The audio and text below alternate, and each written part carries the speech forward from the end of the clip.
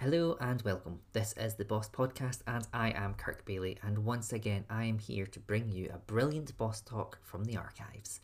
This week, Sarah Hatter talks Humanising the Web.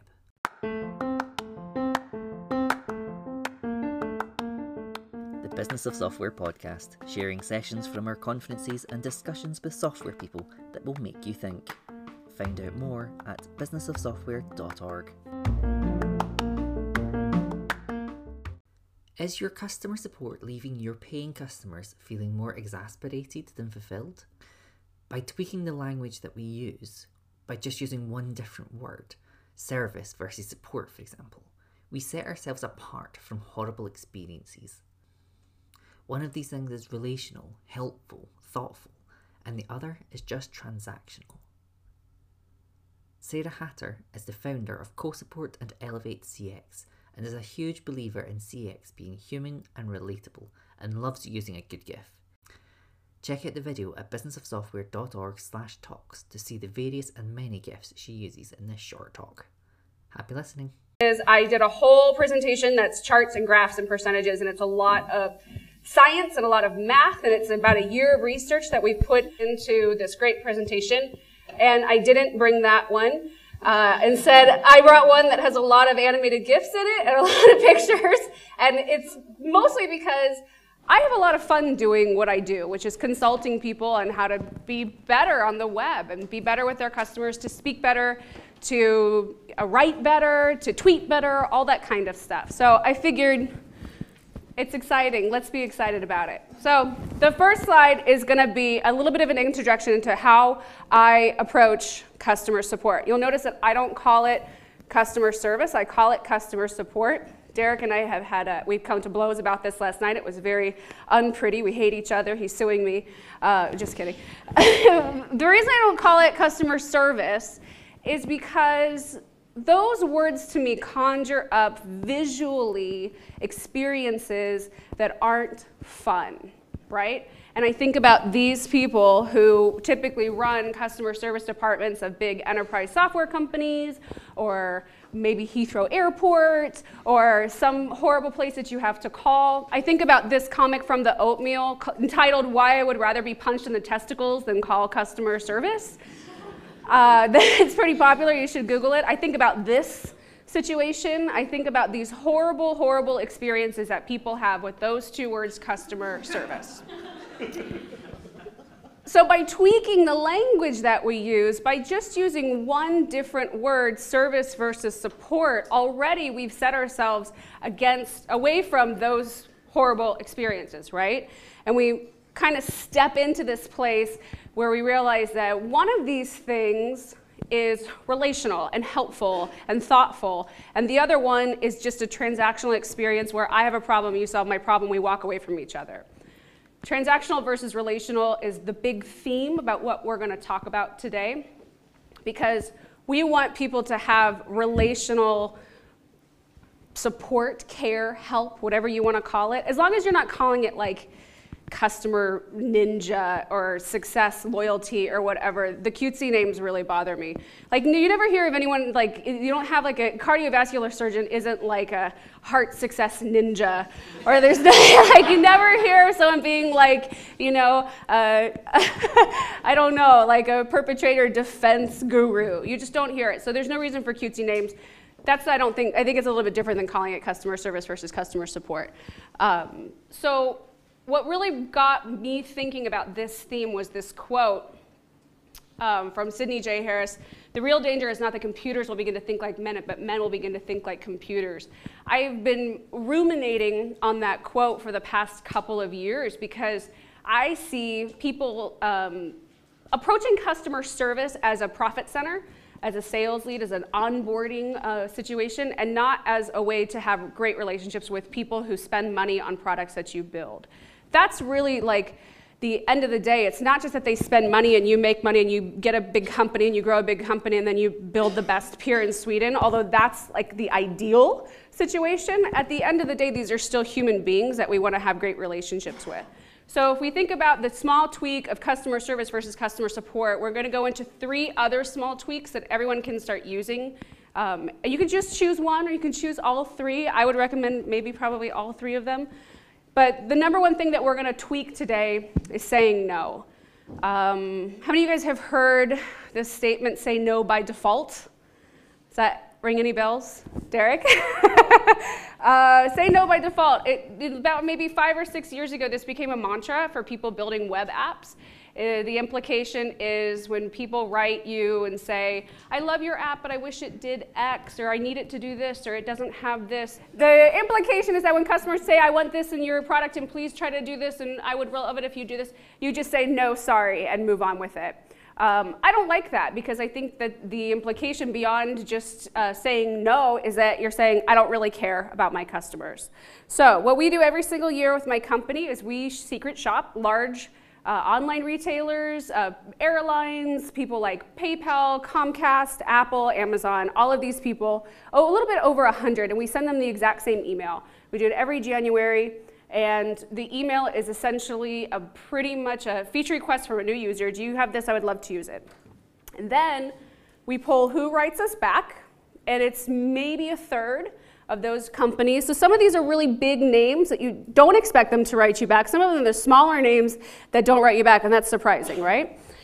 So here's what happens. We take all of those responses that we get, maybe about 35 or so, and we average out the responses to see how people are replying to customers on a regular, everyday sort of basis. And this is the email that we end up with.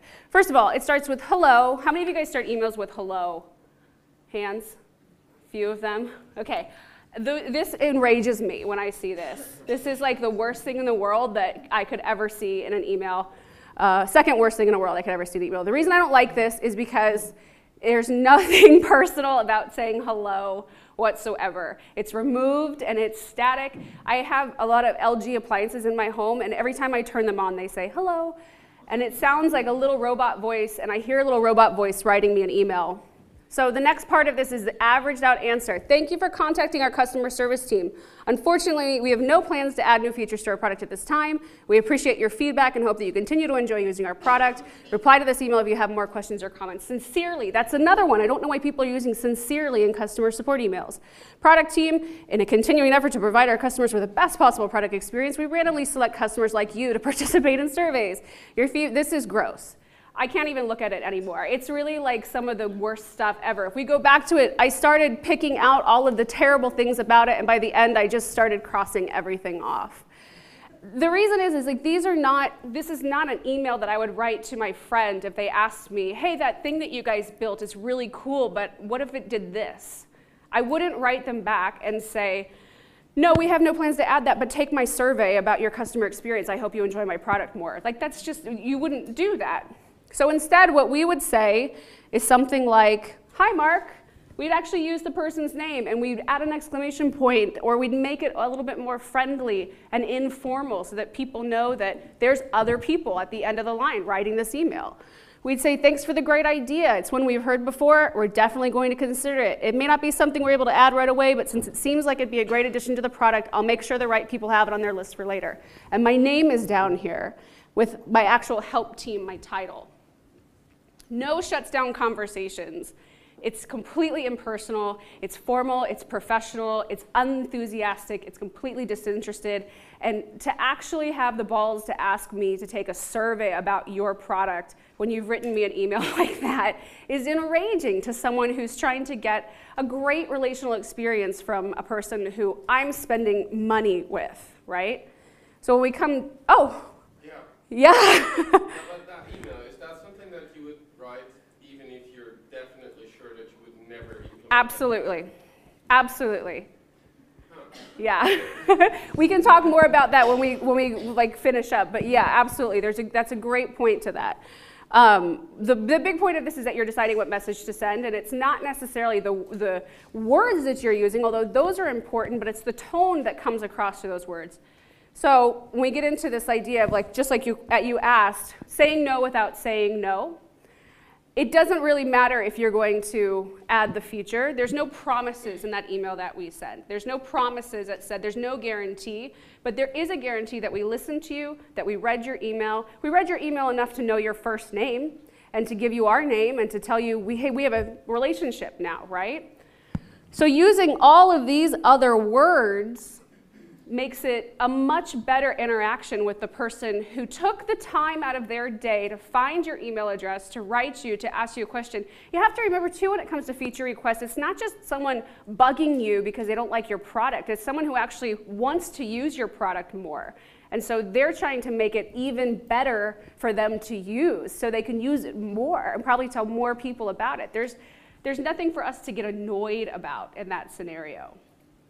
So, pictures, good on pictures? Okay, next one. This is the second tweak we're gonna make to our language, and this is a big one for me.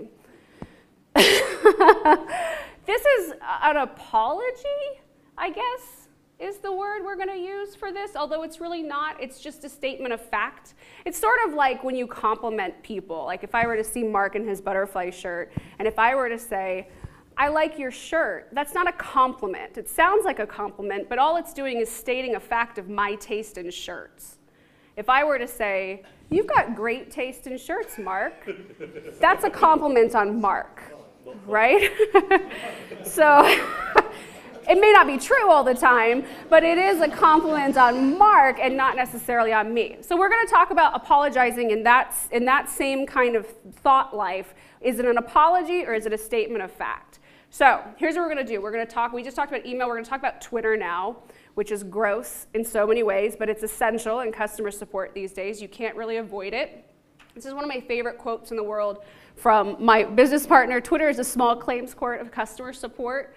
It is. You can't get away from it. People know that they can go to Twitter and complain, and you have to do something about it because everyone's seeing it. It's a historical record. It's a historical record of your response to problems, and it's a historical record of people's problems with you. So we're going to go through, I know you guys got my book in your pack, little gift bags or whatever. This story is in one of those chapters in the book. It's about Richard Lawson, a comedian who had an issue with Time Warner Cable, terrible cable company in the US, and took to Twitter to vent about it. He wasn't actually seriously venting about it. He was just jokingly venting because he said, thanks for Time Warner Cable for whoever for completely failing to do a service I pay you $200 a month to do. Great doing business with you. This isn't necessarily a I hate you, I have a problem, fix it for me. It was a vent. But Time Warner Cable and all of their enterprise conglomerate smarts came back with, I apologize for the DVR trouble. Can you please DM your account information and we can assist? Probably a robot wrote that. Richard Lawson replied, DM you my account information, you have my name, find my account and give me a call. I pay you $2,400 a year. They wrote back, we would be happy to assist you resolve your issue. In order to do so, we would need some account information, please. He wrote back, again, does a robot run TW Cable's help? Is that the problem? If that's the case, I refuse to apologize to robots. My parents taught me better. Time Warner Cable wrote, we are not robots, we are here to help. And he's like, not robots, just incompetent humans. So I don't like this interaction either, because there's this weird sense of like, Time Warner Cable thinks that they're doing what they should be doing. Someone complained about us on Twitter, we reply to them on Twitter. We needed information, we asked for the information. But they're not getting the nuance of human behavior in this social media structure, right? This person was frustrated, and the funniest part about this story was that he wasn't frustrated over something like, my flight was canceled and I can't get to my daughter's wedding. He was frustrated because he's a TV critic and they didn't record American Idol for him. The problem with the responses started with this insincerity and this lack of humanity from this huge company, where if this was maybe a startup or a smaller company, they might have the know-how to be like, let's talk to this person like a real person and say, gosh, that sucks, I'm so sorry about that. So then we can tweak our language when we're talking about apologizing in any situation, email, Twitter, whatever you want, but mostly social media because these are public historical records. We say things like, I'm so sorry this happened, I'll look into the issue and get back to you. I know this is a huge disruption for your day. I'm sorry you ran into this trouble. These are not, we apologize for the inconvenience. They might say the same thing, just like customer support and customer service may seem to be the same thing, but they're vastly different in the way that they're taken from the customer and the way that they're portrayed. So, any questions on that one? You're good? Okay, next one. This is the last one we're going to talk about. I know I'm blazing through these, but it is after lunch. My favorite one in the whole wide world. So thank you for your feedback. Has anyone heard me talk about this before? I know Mark has. I actually crossed off the word feedback from the bags for their feedback forms. I saw it. This is how those words make me feel when I read thank you for your feedback. It literally puts me, if anyone says this to me ever, it puts me into such a rage. And I've talked to my therapist about this because I think I have anger issues right now, right? So the reason I don't like this is because of the word feedback. Feedback is not someone taking the time to tell you how they feel about your product or your business. Feedback is the sound that my microphone was making. It's the sound that a guitar makes when it gets too close to a hot mic, and everyone ducks and covers their ears. That's the visual image of what you're saying to customers when they take the time to write you, that their words to you make you duck and cover, right? So what can you say better? Thanks for telling me how you feel about this. Same sort of message, very, very different reception. So that's what these three things do, right? We're saying no in a different way, we're apologizing in a different way, and we're thanking people for taking the time in a very different way. The reason I don't like thank you for your feedback again is because it's this old standard, just like we apologize for the inconvenience. I've been in London for most of the summer, and I hear it on the tube every hour. We apologize for the inconvenience. It's just like this robotic thing that they think sounds professional, but it doesn't. And the thing is you don't want to just mimic this professional image that you've heard from other people or seen on websites. If you're building the next big, I don't know, Tinder for dogs using Facebook messaging, and you're going to make $1 million and you're going to sell it to whomever and whatever, you're going to build a website. It's going to be the best, slickest website, and you're going to have a help button, and your help button is not going to say, for help, send us a fax, and we'll reply to you by carrier pigeon. If you're not okay using old, outdated, irrelevant technology, why are you using old, outdated language? To talk to your customers, these people who are investing in what you're building. These people should really be treated like royalty, like VIPs when they come through the door, when they take the time to talk to you. And using empty words like this doesn't tell your customer we care about you, we're humans. It tells your customers we're robots, this is automated, we're using a script, it's a template, we didn't even read your email, it's just an auto reply. Using big, full words actually shocks people because they realize someone read what I just wrote to them. Someone's listening to me, someone is actually thinking that they're going to spend their time listening to what I have to say. And I know it's weird. I don't know how this is going to be perceived by a strictly European or UK audience, but I always tell people, I know it's going to be weird when you start writing this way because they're not your words, but your words are crap. And that's one of the bigger problems that we have. And you don't have to go overboard. You don't have to be a cheerleader. You don't have to be like, this guy. You have to kind of find a balance that works for you. Right? You've got to find a balance that works for you, that sounds comfortable to you, but that gets you out of the rut of just thinking that customer support or customer service is this burden of complaints that you have to slog through. It's really not. If you flip it around and realize that, we're all human beings here. A human being took the time to write me an email. I'm going to take the time to be human back to them. It'll really change everything about the way that your business is perceived from customers. So, quick references. How do we start? This is it. You can pick one of these, or you can pick all of them. You can pick one of those 3 tweaks to do. But starting now, I would just really, really encourage you guys to think about little tiny words that you're saying. Anytime inconvenience or unfortunately pops up, try to replace it with something else. This is another one of my very, very favorite quotes because I think it speaks to where we are right now. And the funniest thing about these quotes is both of them were like 60 years ago. We're still struggling with this weird thing with technology about how do we be human beings behind the robots, right? How do we not let the robot zombie speak take over? I think it just has to come down to what our intentions are with people. So that's it. Quick talk. Lightning talk almost. Any questions? Any other questions? Yes? One question. Yeah. What if you would get an email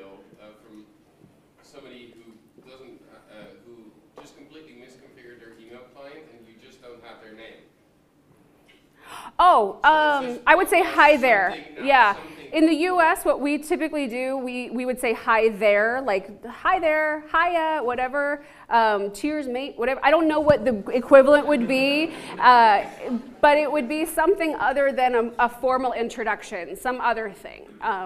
If you don't know their name and you can't figure out their name, or it's got some weird email address, I would just try to still substitute that with something light and fun and informal. Good. Yes. Oh, are we waiting for microphones? I'm sorry, you guys. Hi, Anna from Redgate Ventures. I was wondering how this works in an international context where you don't know how it's going to be taken by the person on the other end, if it might seem really rude to introduce them by their first name. Well, it's funny that you should say that, because most of what we find in America is we're very casual in America. We're extremely informal and very casual, and so something like "we apologize for the inconvenience" enrages us. Like, that's considered very rude. I would say think about who your audience is, because your audience is always going to change. You're not always going to just have strictly American, strictly European, strictly English people. You're not going to just have that. I would say figure out a way to know your audience in that context and tweak it so that you're not going completely overboard. Remember, this is the big thing right here, is that there's balance to this. How come they're not moving? There they go. There's balance to this, right? So if you know that this specific culture that you're writing to is going to be offended if you use their first name, don't use their first name. But you can still say hi, right? Yeah. Yeah, that digs into a bigger bit of consulting, because you should know demographics on every single incoming email.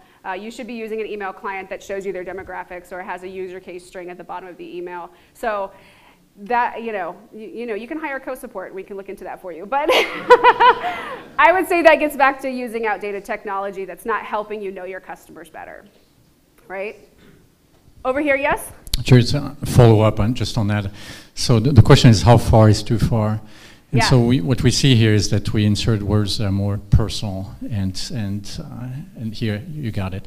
So is OMG, LOL, all these things is too far, I guess. So how do we strike a balance between a communication that you have and a communication that's too formal? Start with one thing. Start with one thing that tweaks it just a little bit.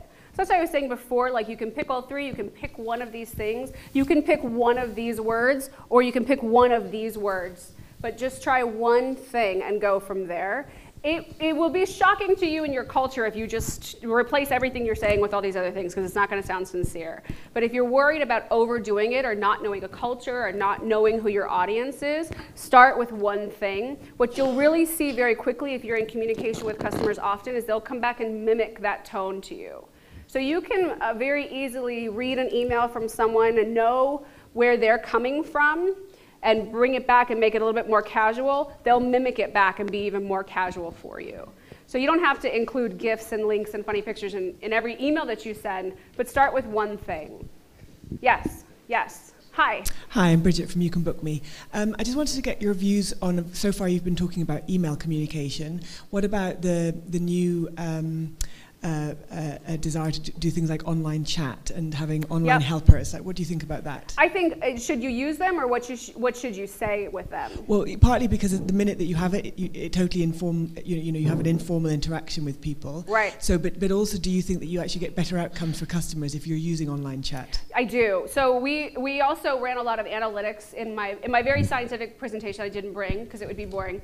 We ran a lot of analytics on online chat, and we found that over the course of a year with our customers who are large enterprise customers, our customers are like the Googles and Facebooks or whatever. Online chat, 82% of people who initiated online chat, the very first thing that they said was, "Are you a robot?" or something of that.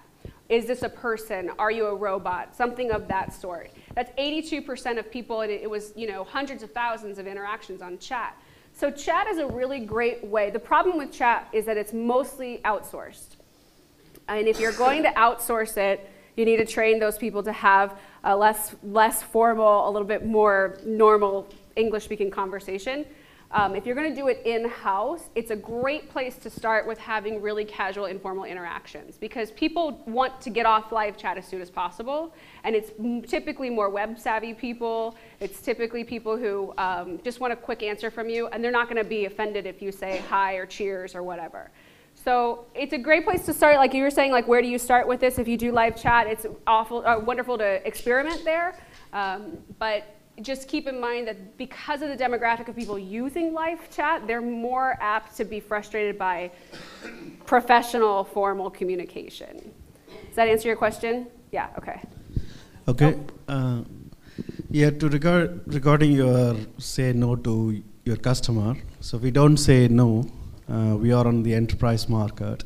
So instead what we say is future is definitely coming 6 months, 8 months down the line. Wow, you do? I haven't finished it. No, I haven't finished it. But we use it as a premium feature. If you want it now, you can pay for it. Wow. Okay, so what he was saying is instead of saying no, they actually reply to customers saying that it's coming 6 to 8 months down the line. So they put almost a guarantee in there, or they offer it as a premium feature to that person for a fee, which I think is pretty bold. I would scare me to put a timeline on something like that, because these are very open-ended and kind of vague. And all they do is tell people, we're listening to you, we hear you, you're there. But saying it's coming is... No, I think, yeah, it's, when I say not every feature, but most of the time when somebody is taking time to write to you, they know the product and they know exactly so you say, what's missing. Right, and that's something, a nice feature to add to your product anyway. So. Right. One over there. How many more do we have? Right here? Yeah, hi. Chris. Hello, Chris from Megate. You know me. Hi. How much variation have you seen between the different contexts that people get in touch with you through? So do you see difference in how casual, if you like, how human the communication is, or how human they want it to be between, say, email and, say, like Amazon's Mayday, like that video chat where you can see someone's face? That's obviously becoming a very personal communication. Yeah. Do you see any noticeable variation in terms of how human you should be, depending on the channel and depending on why they're getting in touch? Like if it's a billing thing, maybe they want formality. If it's something else, billing thing they don't notice. Okay, so let's say it's a billing email. It's not necessarily formality that they're looking for. It's competence, and competence can be casual and it can be quick. It doesn't have to be a dear sir, we've looked into the transaction in question per your email, dated da da da da. It can be, sorry you had this trouble. I looked in for it for you. Here's what I found. Bullet point, bullet point, bullet point. Right? It's competence that people are looking for, not necessarily this professionalism. Twitter, social media, Instagram, Facebook, whatever you want, people want a quick reply from a very casual, very human-sounding person. Live chat, pretty much the same thing, I would say. Phone support is really different. It's hard to say on phone support. I'm not the biggest fan of phone support. The reason is because people don't do it very well. But phone support, I guess my only tip would be speak English very clearly. Right? Next one. Sorry, there's so many. I'm so sorry, you guys. Just here, I have the microphone. So okay, yeah, you go. Okay. I'm Max Boutin from IQ Capital. The question is, you were sort of saying it has to be very personal, very direct, and at the same time, there's an implied lie in some of these replies, right? No, so I won't agree with that. Well, okay, but the point is that well, maybe you could go into explain, because you were saying even if I have no intention whatsoever of actually ever introducing that feature, right, I will still say thank you. We're definitely thinking about it. I'll make sure I get my team. Blah blah blah. Nope, that's not what I said. Well, okay. So the point is that how far do you think that it's more important to also be trying to be truthful to the customer and actually say the truth, or push it a little bit and say, well, it's very important and we're thinking about it and we will try to do it, but just not right now? No, so that's not actually what I said. It's a little bit a different interpretation of what I said. What we said was that we heard about this feature, we know people want to have this feature, we're going to look into it and keep it in mind, but we don't make any promises or guarantees. In the book that you got, the great thing about you guys having that book is that there's answers to that exact question in the book, and it's based on what's the scenario, right? If you know you're not going to add a product, or you know you're not going to add a feature, then your response should still be, thank you so much for sending this in, it's great to hear people's ideas. I don't think that we're going to be able to add this, and here's why. This isn't something that's going to work for our app, and here's why. We don't have any plans to add that at this time, but we know of this other app that has that functionality you should check out. Those are 3 options for that. None of this is templated, and it's not just like they asked us, you say this. It should be honest, and it should be truthful, but it doesn't have to be flat, no, go away. That's the big point of it, right? Next one. Hi, so you talked about replacing the words. So for example, for the tube trains, as opposed to saying, we apologize for the inconvenience caused, they could say something like, I'm so sorry, thanks for bearing with us. Yes. So for me, my concern would be that over time, users would just get accustomed to your new words. Yeah, and then you change them again. But do you not worry that that's kind of a race that you're in? So, no. So the talk from yesterday by Derek was about actually changing your customer service to instead give them the refunds or stuff like that. Right. And for me, that has will be much better than just kind of tweaking the words ever so often. But you should always be tweaking your words. That's the thing, you should always be tweaking your language to keep up with the language that people are coming to you with. Remember, we're talking about, this isn't like transactional where you make an announcement, I hear the announcement. This is relational. So I'm writing you a question, or you're writing help documentation, or you're doing a tutorial, or you're talking to me on Twitter. Your language should evolve all the time so that you're not cut and paste, right? And the other thing I told you too is that when you get into this idea of replacing your words, people are shocked. They actually are shocked to hear these different words. So if you're sick of saying, I'm sorry, then say, I really apologize. But there's no reason to just keep it on a loop. Anything you keep on a loop is going to sound bad after a while, right? Next, last one, more? One more? Yeah, so what do you do in the situation where somebody is openly abusive in a public forum, regardless of whether they've got a valid point or not? Yeah. On Twitter or an email? So I'm thinking specifically of support forums, but it could be Twitter or anything. Support forums? Yeah, so it's public, but you know. Support forums are weird because you have an opportunity to, if you can ban a person and shut them down. So let's talk about Twitter, right? Because it's a little bit easier. You don't have a control of the medium. With Twitter, what we see is you make one attempt to very kindly, politely, humanly understand their problem and offer them a way to help it right there. See if you can cool them down. Because a lot of customer support is letting people vent. That's a big part of the job, is understanding people are frustrated and you're the one who's going to have to fix it, right? Let them vent, see if you can cool them down. If you can't cool them down, second phase is to try to take it offline. Say, why don't you email me or email them? Remember this whole thing, Majigger, with the find my information? Do that. Try to take it offline so you can kind of diffuse it. If you still can't diffuse it, our standard is like on the 3rd try after those attempts, we just let them know, like, we really want to help you, but we can't do it if you're going to be abusive to us. And I usually use that word. You know, we'll still contact them offline just to say we're going to try to do this thing, but shut it down as much as you can. The thing is, with Twitter especially, ranting and raving and crazy people like that make themselves look crazy. So you don't have to worry about them going crazy and affecting your brand if you've done what you can to help them and they're not reciprocating. So you can sort of let them burn themselves out after a while. Where am I going next? You said last one. Oh, I'm sorry. I didn't. Do you want to do another one? I can do as many as Mark wants me to do. Okay, let's go. Let's do another one. I'm so sorry. So I thought this might be interesting because I was looking at a support email that Keith from You Can Book Me sent me a few days ago, or actually this is a few months ago. And he sent it to you? He's your customer? No, I'm the customer. You're the customer. And as you were speaking, I handed him my laptop to read his email that he'd sent to me. And he said I should read it to you. Okay, so, read it to me and let's see how you did. All right. Wait, you have to read your email. Yeah, I will. Okay. So it's You Can Book Me, which is a service that allows people to book appointments in your calendar. Okay, that sounds so scary to me. So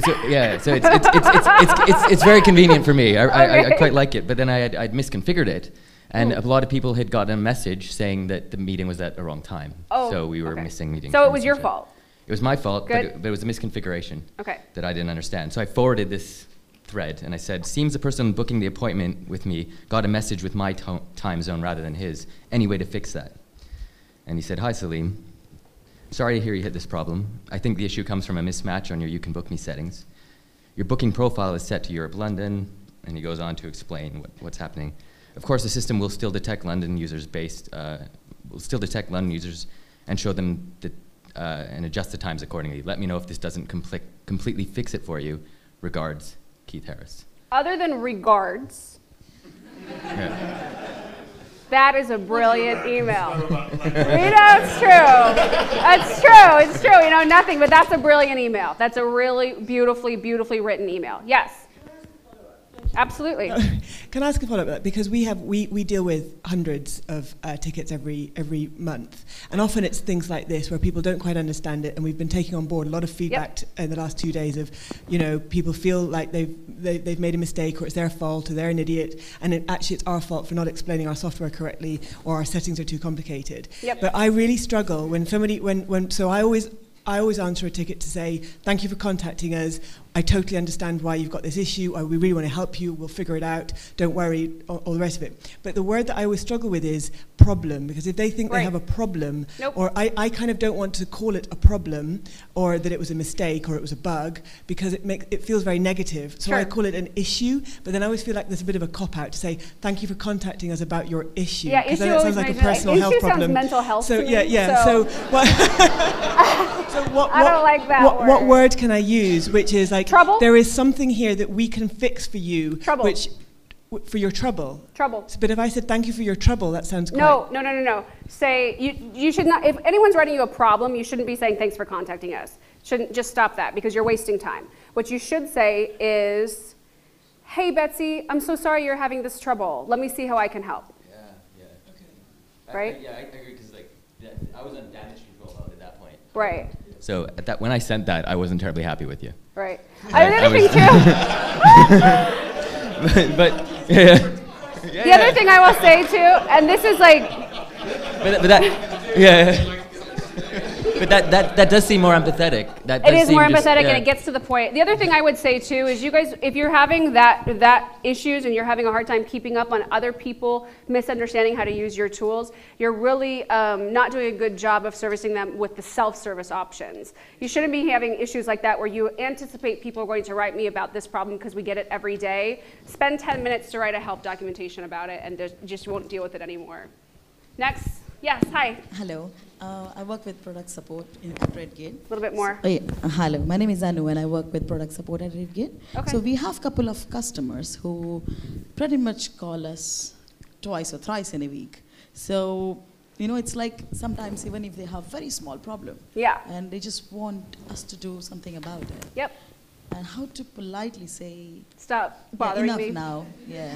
You know, I used to work for this software company, and I was the only person that did support for like 5 million users. And I went crazy there. I had a total nervous breakdown. It was terrible. But one of the reasons I went crazy is because we had customers like that. We had this one guy, I still remember his name, Rich A.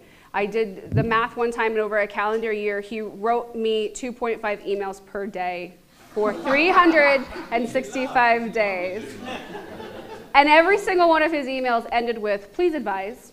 And the problem was, we didn't have great documentation. And we didn't have video tutorials, and we didn't have classes, online classes, and we didn't have any limits to what people who really weren't spending that much money could get from our team.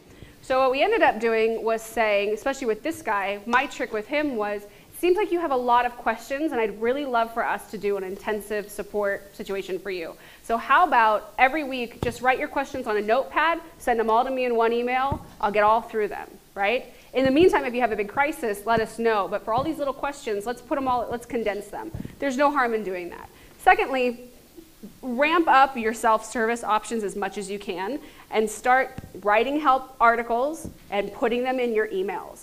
Because you start to farm people off that way, all of a sudden they realize, we can get out of this medium. I don't have to bother this person, right? There are going to be people that just want to talk to you because you're there to talk to them. And the problem with that is you setting your own limits on what you're going to deal with, right? which is hard to do. If people are writing you all the time because something's broken all the time and they need help all the time, then you need to work better on fixing your product and having better documentation. If it's them, you'll know when it's just them. Yeah, it's mostly them. Because yeah. Okay, so my trick with that is just reply a lot slower each time. Slower? Yeah. Okay. Each time take more and more time to reply. They'll get bored and find someone else to harass. Okay, any more? What? No? One more? No? Good? Okay, let's cut it. That's a lot. That's a lot of questions, so let's cut it there.